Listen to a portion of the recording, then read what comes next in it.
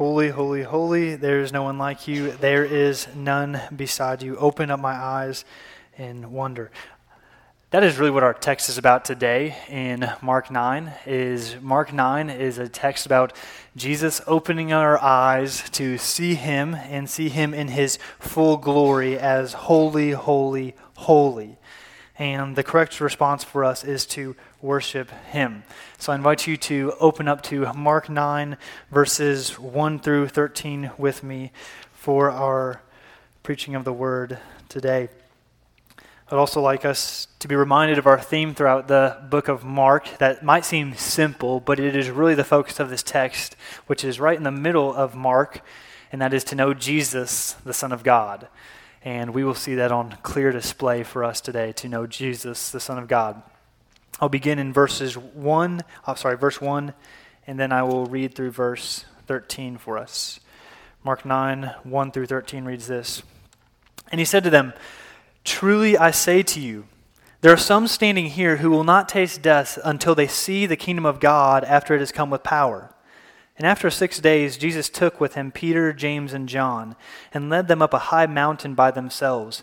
And he was transfigured before them, and his clothes became radiant, intensely white, as no one on earth could bleach them. And there appeared to them Elijah and Moses, and they were talking with Jesus. And Peter said to Jesus, "Rabbi, is it good that we are here? Let us make 3 tents, one for you, one for Moses, and one for Elijah." For he did not know what to say, for they were terrified. And a cloud overshadowed them, and a voice came out of the cloud. "This is my beloved Son. Listen to him." And suddenly, looking around, they no longer saw anyone with them, but Jesus only. And as they were coming down the mountain, he charged them to tell no one what they had seen, until the Son of Man had risen from the dead. So they kept the matter to themselves, questioning what the rising from the dead might mean. And they asked him, "Why do the scribes say that first Elijah must come?" And he said to them, "Elijah does come first to restore all things. And how is it written of the Son of Man, that he should suffer many things and be treated with contempt? But I tell you that Elijah has come, and they did to him whatever they pleased, as it is written of him. The grass withers and the flower fades, but the word of our God will stand forever." Let's pray. God, you are God of light from light, and we see that clearly in this passage. May we recognize your glory today, but may we recognize that your glory is not contradictory to your suffering. Would we not see these two things as opposites, but rather would we see your glory and your suffering united as one in your magnificence, that we might worship you and honor you with all of our lives. Might we see your fullness in these scriptures today. Lord, we love and we praise you in Christ's name. Amen. Finding a balance in life can be difficult. What I mean by this is a few things. This past week, when Ashley was rehearsing for Sunday worship, not this week, but the week before, Ellis was in here, as she usually is, and she was playing around, and she was coming down the stairs, and Ellis unfortunately lost her balance, and she tripped, and she hit her jaw as she fell, and it hit the top of her mouth so that her lip tie came undone, and as you could imagine, it was a mess. It was a mess of things. Ellis had a difficult time finding her balance. Or I can think about myself this past week. My wife, Ashley, she's a really good cook, as some of you know. She decided to bake an apple crisp, and it was delicious. It was enjoyable. But because of it, I had a difficult time maintaining a balanced diet. Oftentimes throughout the night, you would find me on the couch with some delicate apple crisp and, of course, a healthy scoop of ice cream on top of it. And then just to top it off a little bit, I had to throw the caramel, drizzle it on, right? And I had a difficult time, maybe some of you can tell, maintaining my balanced diet this past week. Had to go on some extra runs because of it. Or it could be in the grand scheme of things. This morning, just for the Rosa household, we are trying to balance our family with kids right now being sick, me being here preaching, trying to organize work, and trying to lead my family. Sometimes it can be difficult to find a balance in life. But equally and potentially just as difficult as balancing life, your ability to walk, and then your diet, is balancing the way you view God. Balancing your theology, balancing your understanding of the Bible. What do you mean, balancing your understanding of the Bible, Brother Robert? What I mean by this is, it's not unusual to find that sometimes people emphasize or they focus exclusively on certain parts of the Bible or on certain aspects of the Bible. Here's an example. Sometimes you'll run into people or pastors or preachers who really focus or emphasize a certain attribute or part of God. Maybe some people have a certain affection and love, and this isn't a bad thing, a love for God's love. And like I said, that's not a bad thing. It's not an unbiblical thing. God is love. 1 John 4. He's a God of steadfast love, right? And there can become an emphasis on God's love in a ministry or a preacher or a Christian, right? Or potentially, you might have some people who focus on God's justice, that the Lord is always going to do what is right, and he is going to punish those who do not do what is right, because he is a God of justice. Or you might find those people who emphasize God's sovereignty. I don't know who those people are, but whatever it is, there can be a temptation when thinking through theology, when thinking about God, when thinking about Bible, to emphasize certain characteristics, attributes, or parts of it over the other. And what I think Mark 9 is here to do is Mark 9 is here to actually give us a balance. Mark 9 is here to actually balance our theology. So we don't weigh too heavy on one thing in the Bible and completely miss out on another. Or potentially see one aspect of who God is and what the Christian life is and then dismiss another. Instead, what I think Mark wants to do for us is he wants to help us see two ideas that are apparently contradictory or opposites, and he wants to hold them together.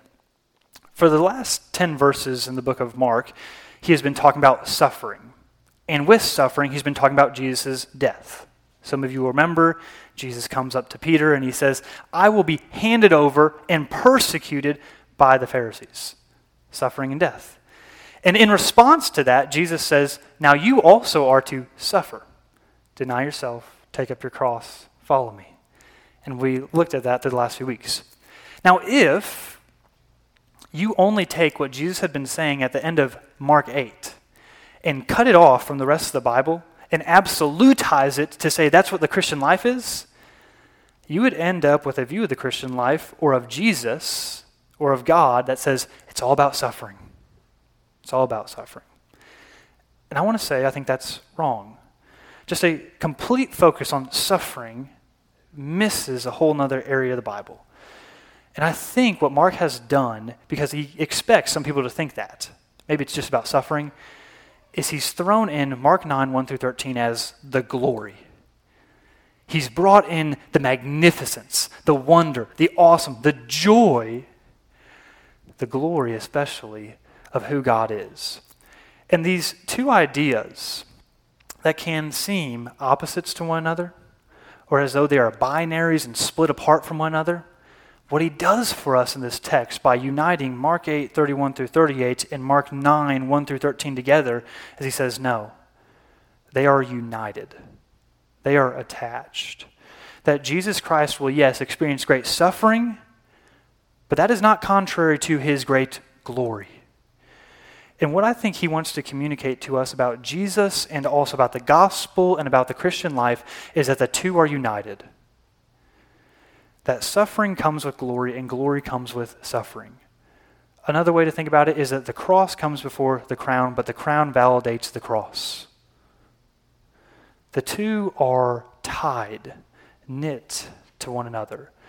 And he wants to make sure that none of us lose balance, that none of us lose the idea of the fullness of the Christian life. That none of us just think, oh, it's just about suffering, that Jesus was just about suffering, and it's just about the cross. Or he doesn't want to lose the other side and say, oh, it's just about glory, or it's just about the resurrection. No, he wants to hold these very two ideas together closely. And he wants to help us actually see how suffering and glory unite to one another. And these things that would be on the opposite sides of the spectrums are actually very close to one another. And so I want to invite you into this text, and I want you to think about how is it that we are going to see suffering and glory united in Mark 9, 1 through 13. And so I begin Mark 9, verse 1. This is actually following Jesus' last statement in Mark 8, 34 through 38, where Jesus had been telling them about the cost of discipleship. And the last thing that he said to them is that whoever is ashamed of me and my words, of him will the Son of Man also be ashamed when he comes in the glory of his angels and his holy Father. And then he concludes with this. This is actually not a break, even though it looks like a break in our Bibles. He finishes with this statement. And what this statement does is it enters into the new idea. It enters not just into suffering, but it's going to focus on something new that's going to come. It's going to focus on what we're going to see is glory. Verse 1, Mark writes this. And he said to them, truly, and whenever you see truly, you should think Jesus wants us to pay attention. It's like he's saying, come here, let's look and see what this actually says. I say to you, there are some standing here who will not taste death until they see the kingdom of God after it has come with power. And so Jesus is communicating to his select group of disciples who are with him at this moment that some of you, not all of you, but some of you are going to get to actually see the kingdom of God. Now this raises two questions for us. One probably comes to your mind right away. Well, who among the disciples is actually going to be able to see the kingdom of God? And then second, well, what's the kingdom of God going to look like? And think about this. Didn't these disciples die? Yes, they're all dead. But that means that they saw the kingdom of God. So does that mean that the kingdom of God is here on this earth right now? That it's going on? That the kingdom of God came in their lifetimes? And what Mark wants to do is he wants to introduce us to this idea that Jesus is going to give some of his disciples, and we'll see some of them and who they are, a preview of the kingdom of God. He's going to give them a foreshadowing of the kingdom of God. Many of you know what a premiere is to a movie. It's where a select group of people are welcome to go and see a movie before the masses are allowed to see it. Anybody in here ever been invited to a premiere? No, I imagine not. I've never been invited. But man, wouldn't that be cool? Be awesome to be able to go and see the movie with a select group of people, be part of that group, and be able to go and see it before everybody else got to see it. And what Jesus is going to do is he's going to welcome us and welcome these disciples here into a premiere. He's going to welcome us into a premiere of the kingdom of God and actually get to see what it's going to look like. And so verses 2 through 8 is going to be the premiere of the kingdom of God, and we're going to see his glory in this. But then he's going to explain what that actually means and how the glory of Jesus relates to what we learned about last time, the suffering of Jesus. And so verse 2 begins 6 days later. Jesus took with him, and here's your few people who are going to get to see it, who are going to the premiere, Peter, James, and John. And where is he taking them? Notice this. And led them up a high mountain by themselves. And I want you just to notice the little language that Mark is using at this moment to lead us into what's going on. He's leading them up. He's ascending. He's taking them up a high mountain. Now we'll focus on what that means, the fact that he's taking them up and what that means for Mark here in a second. But I want us to think about just the importance of mountains in the Bible and how this would be really significant for these guys. We can think about through the Old Testament, how when we saw Abraham took his son up to the top of Mount Moriah where he was going to sacrifice his son Isaac, but then God intervened. Or we could think about where God comes and meets his people Israel at Mount Sinai, and he's communicating with them, and they're getting to know him. Or we could think about Elijah the prophet, when he's called up to the mountain of God and he hears the wind of God go by him and begin to speak to him. What the mountain of God is doing is it's inviting us into this theater. I told you it's like a premiere, but what it's doing is it's inviting us into where God speaks. It's inviting us into how God communicates with his people throughout the whole Bible. And for us who are rising up the mountain, because we're rising up the mountain with the disciples now in this text, we should be expecting something like God to appear at Mount Sinai, where he came in thick darkness and clouds and rumbling thunder and great light, or where he appeared to Elijah with great winds and earthquakes. And something awesome is going to appear in this theater of God as we begin to actually see what's up on top of the mountain. And it says this, and he was transfigured before them. This is Jesus who is transfigured before him. And the transfiguration, it only gets a little bit of detail, and we'll see the bright light that's going to come from him, but there is not much detail given to the transfiguration. What we know about the transfiguration is really in the word. The Greek word is metamorphio, which if you can hear that, just listen to that word, metamorphio, we can understand that our English word for metamorphosis comes from it. And many of you will remember back into your science classes in elementary school when you learned about that process of metamorphosis. When there was a caterpillar who took on a cocoon and then came out of the cocoon as a beautiful, wonderful butterfly. What it's trying to do is it's trying to align Jesus with that very idea. That there is a transformation of Jesus at this moment. That he's being metamorphosized into a new form. Something different. We're going up the mountain and we're expecting to see something glorious, and here it is. And then in verse 3, it says that his clothes became radiant, intensely white. And so there's this bright, shining light beginning to come from him. And it says as no one, and that one right there is actually a launderer, as no launderer on earth could bleach them. The point that he's making is that you could take these clothes to any cleaner in town, and no cleaner, no matter how professional they are, would be able to bleach them this white. Jesus is bright and shining with a blinding light as he's transfigured up on top of the mountain. It's glorious. But we've seen people shining. We've seen people change in a way. You can think about Moses in the Old Testament.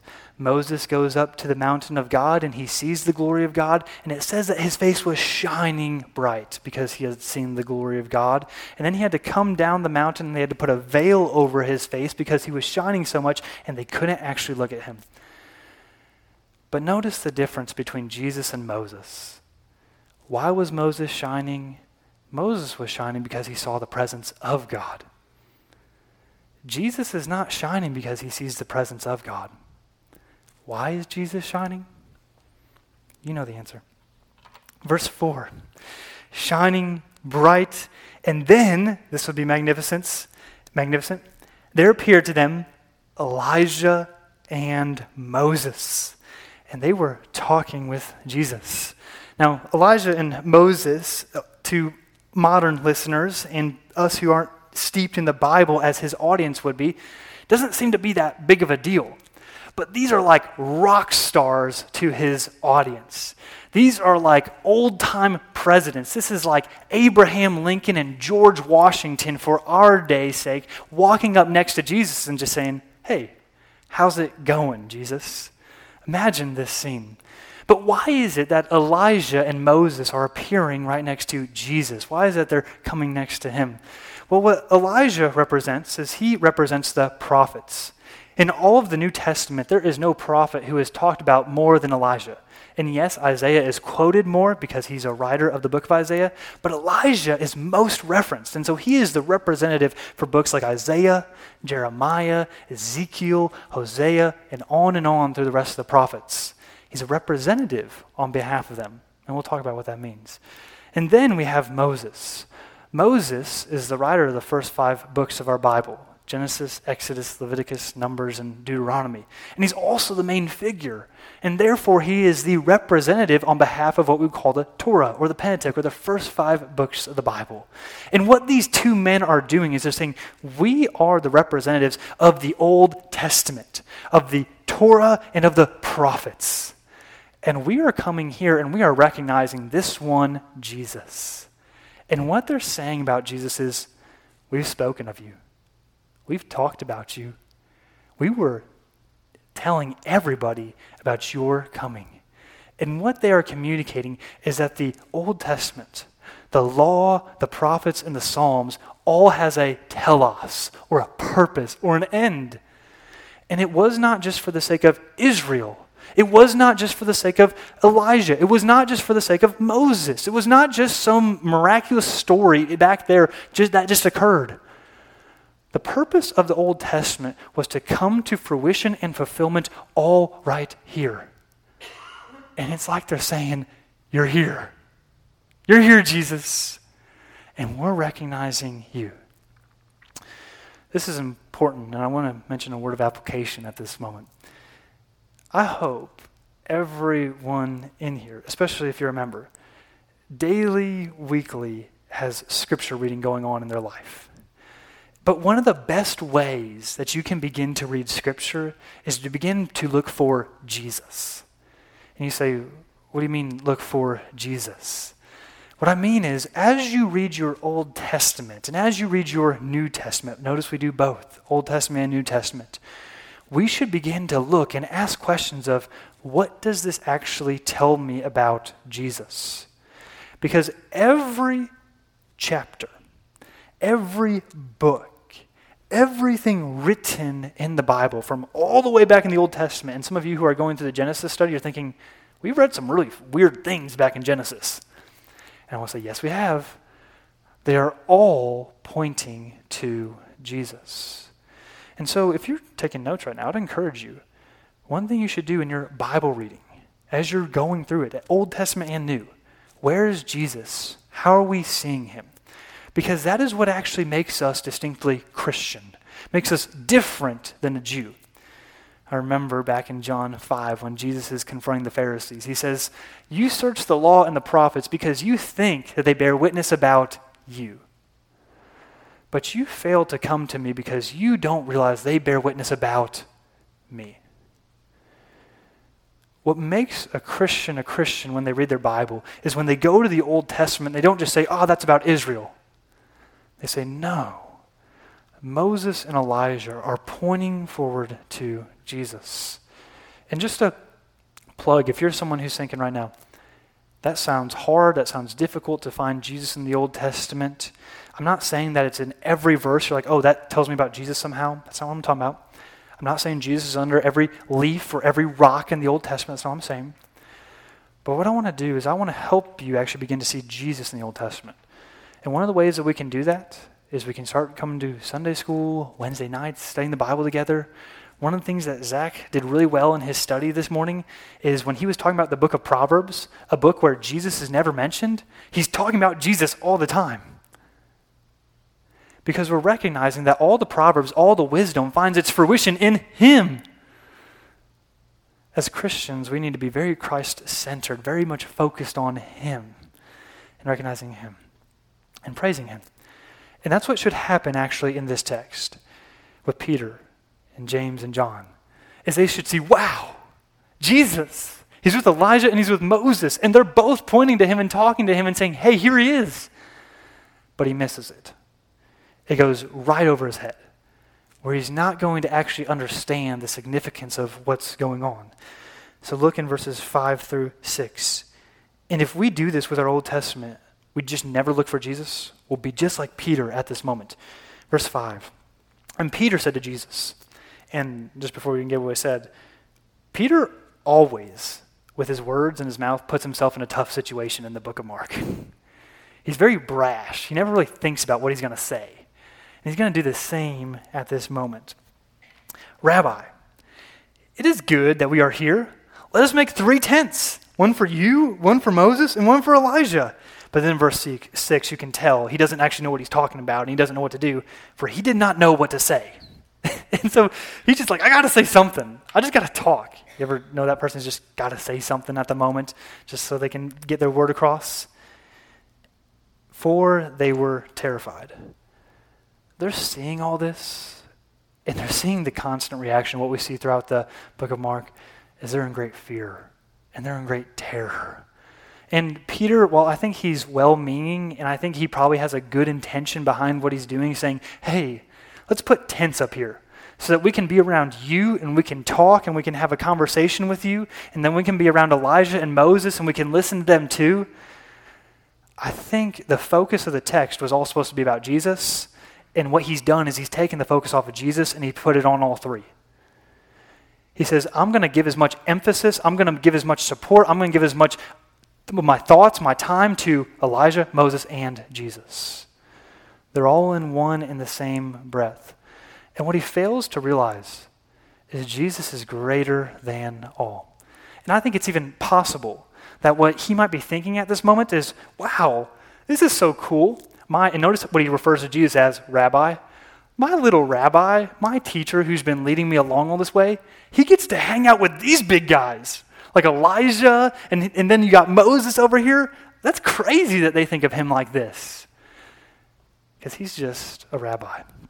It's kind of like if, all of a sudden, miraculously, George Washington and Abraham Lincoln appeared right here at the moment, and they began to talk to me, right?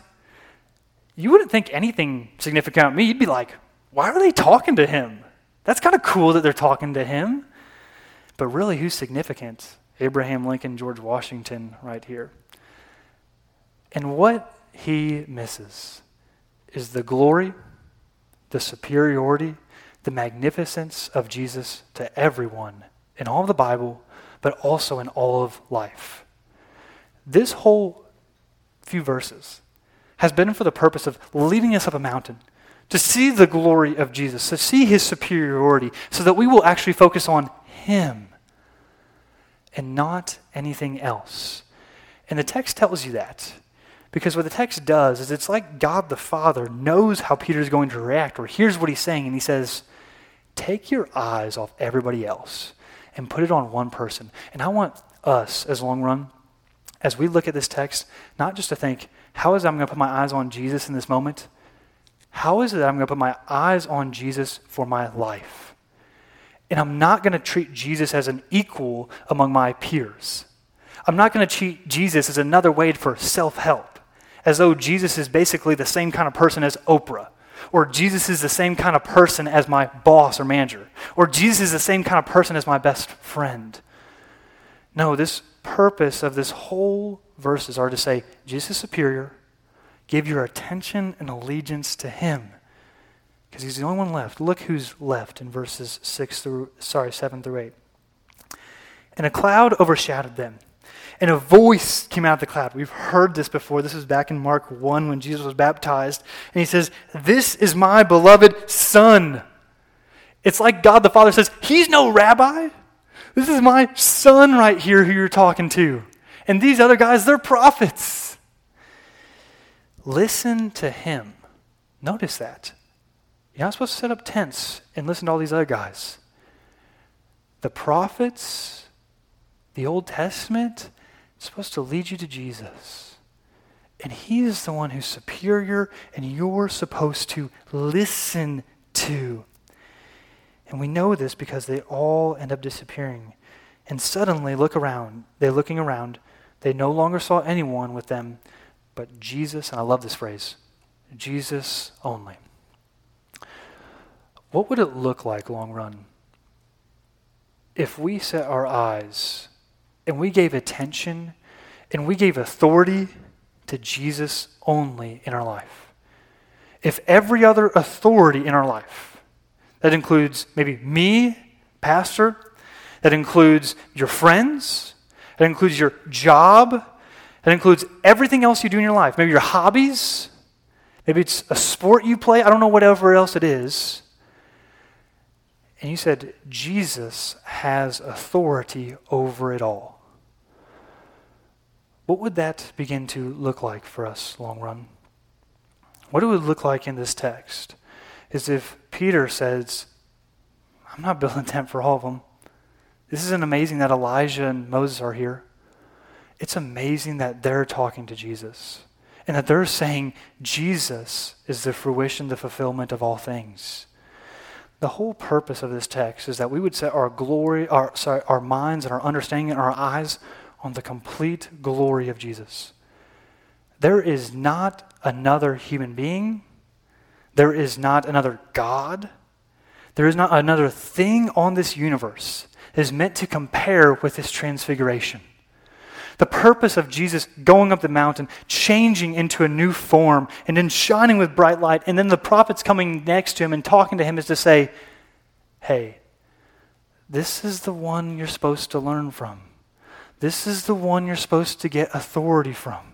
This is the one who is supposed to be ruler and master over your life. And you would have no other. Instead, what I think has happened is one thing I've talked about many times, is we compartmentalize our life and we say Jesus has rule and authority over the spiritual things, like going to church, when I read my Bible. But then when I get away from that, I get around my friends, I get around my work, I begin to abide by their rules and their terms. Jesus doesn't want us to be looking to anyone else for authority. Jesus doesn't want us to be looking at anyone else's glory and wanting that. No, what Jesus is concerned about in this text is seeing his radiance, seeing his glory as supreme above all, and saying, I'm going to acknowledge him.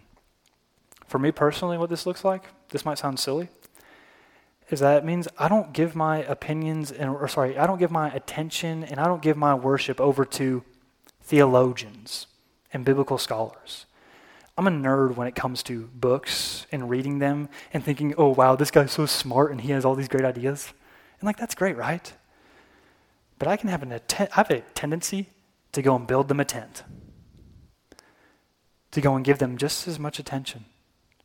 What's that area of your life? And we all have them. We all got them. I got them. Where we're saying, yeah, I'm with Jesus over here. But then when I get in this sphere, things are different. Jesus, the whole purpose of this is to see his glory and to give attention to him. So,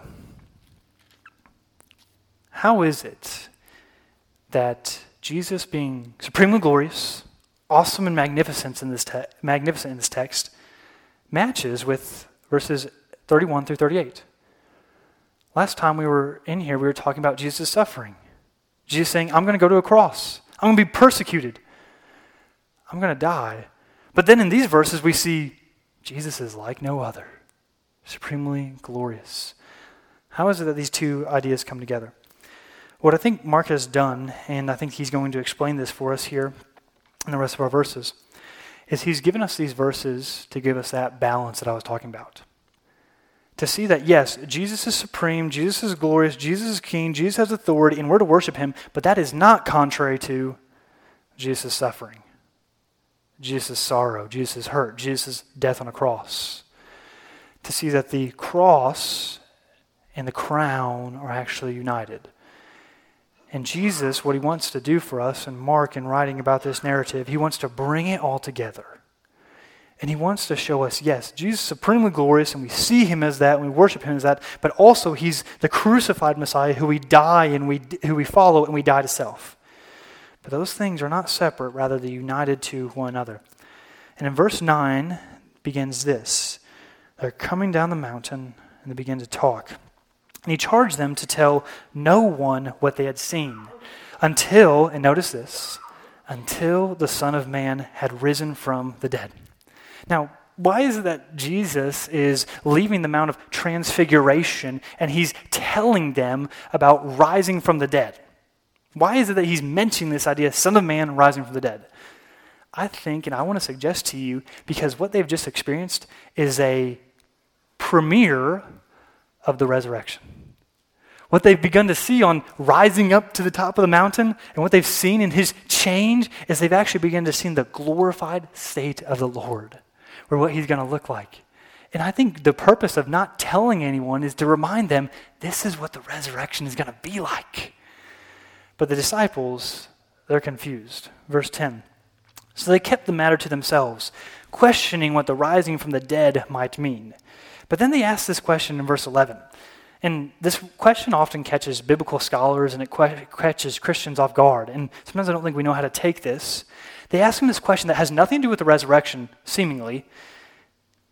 Why do the scribes say that first Elijah must come? Now, this question first seems like it has nothing to do with the resurrection, but I want to contend that it first does have to do with the resurrection. But the reason why they're asking this question is because they're thinking, well, yes, Jesus, we know that there's going to be a resurrection of the dead, but we don't know what you're talking about. Jesus said that the Son of Man must be resurrected.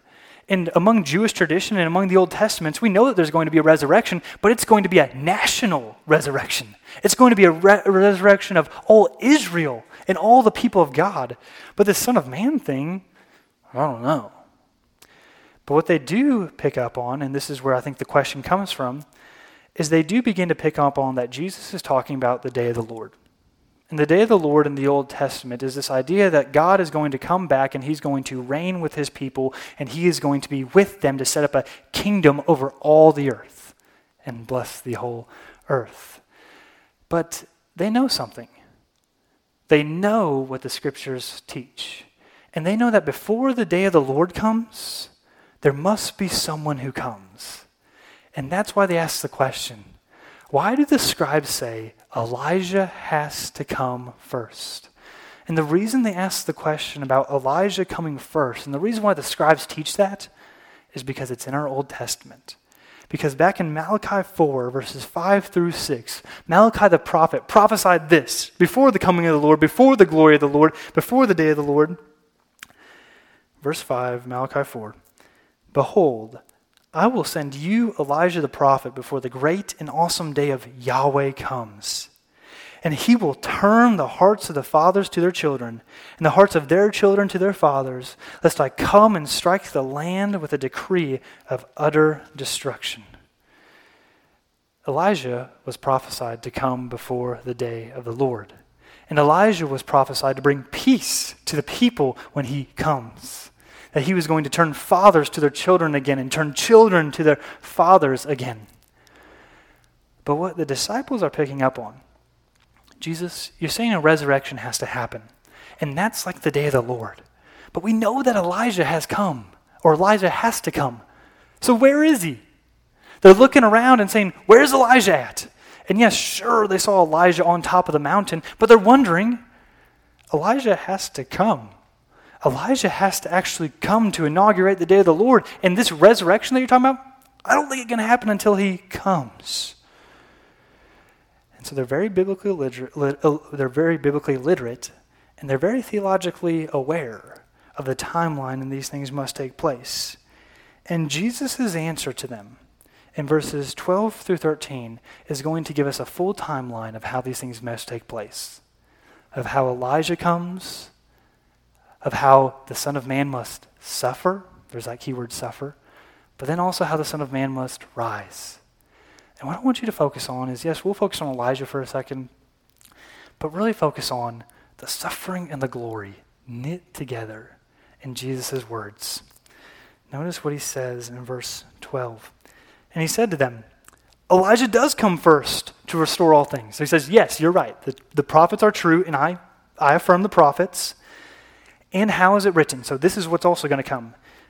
Of the Son of Man, that he should suffer many things. So there's that keyword suffering. Suffer many things and be treated with contempt. So he's giving us the timeline. Elijah comes. Son of Man is going to come after that. And he's going to suffer many things. We'll talk about what that suffering is. And then in verse 13. But I tell you that Elijah has come. And they did to him whatever they pleased, as it was written of him. This would be shocking, because the disciples would be realizing, wait, Elijah has come? And if Elijah has come, that means the day of the Lord is coming. And if the day of the Lord is coming, that means this resurrection is going to occur. And then this suffering that you're talking about, that's going to occur as well.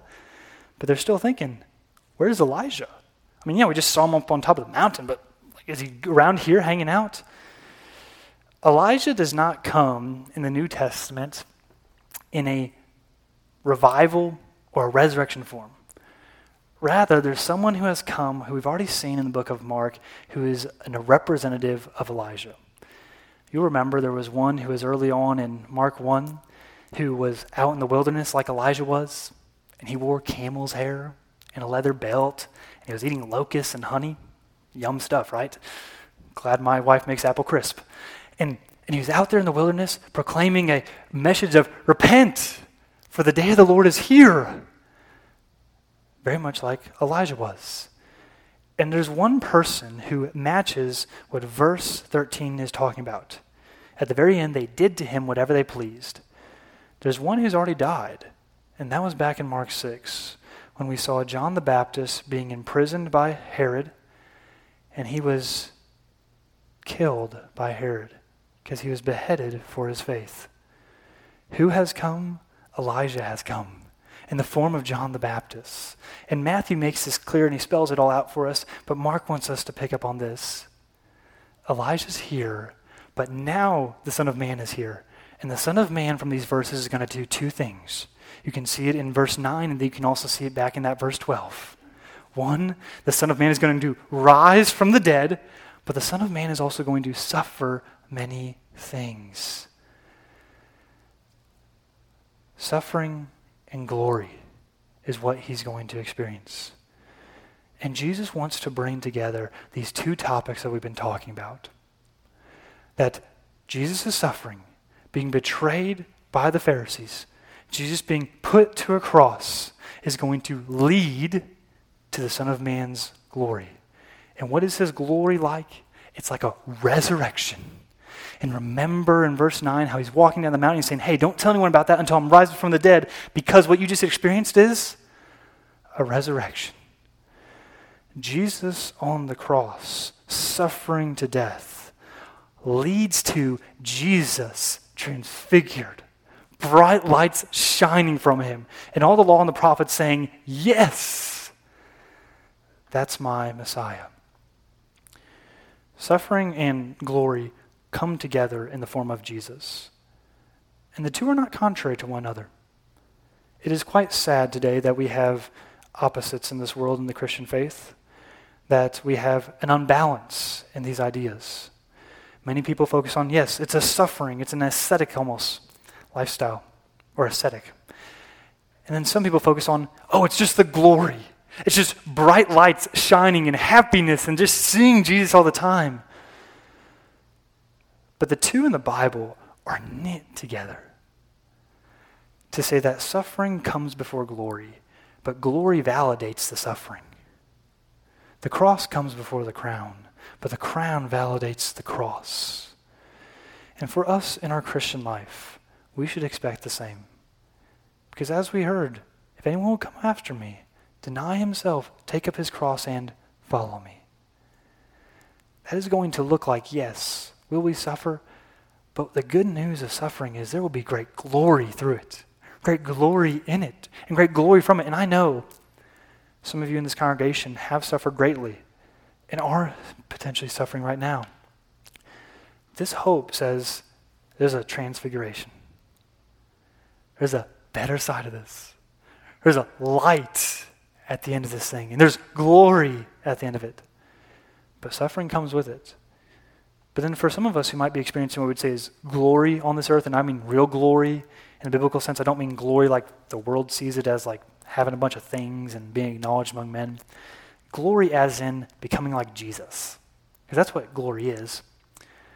I want you to understand, if you are becoming like Jesus right now, you're growing in faith in Christ, do not think that when sufferings come, that means you're not going to be in glory.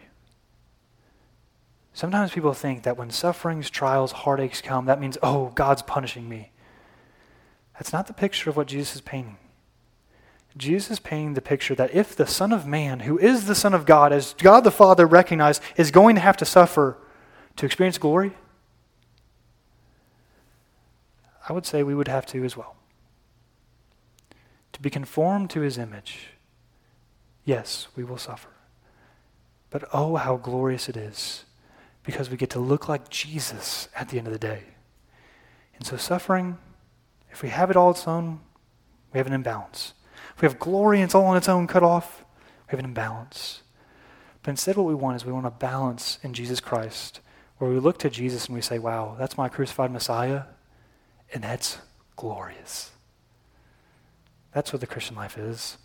That's what the gospel is. I invite you to trust in it and believe in it today. Let's pray.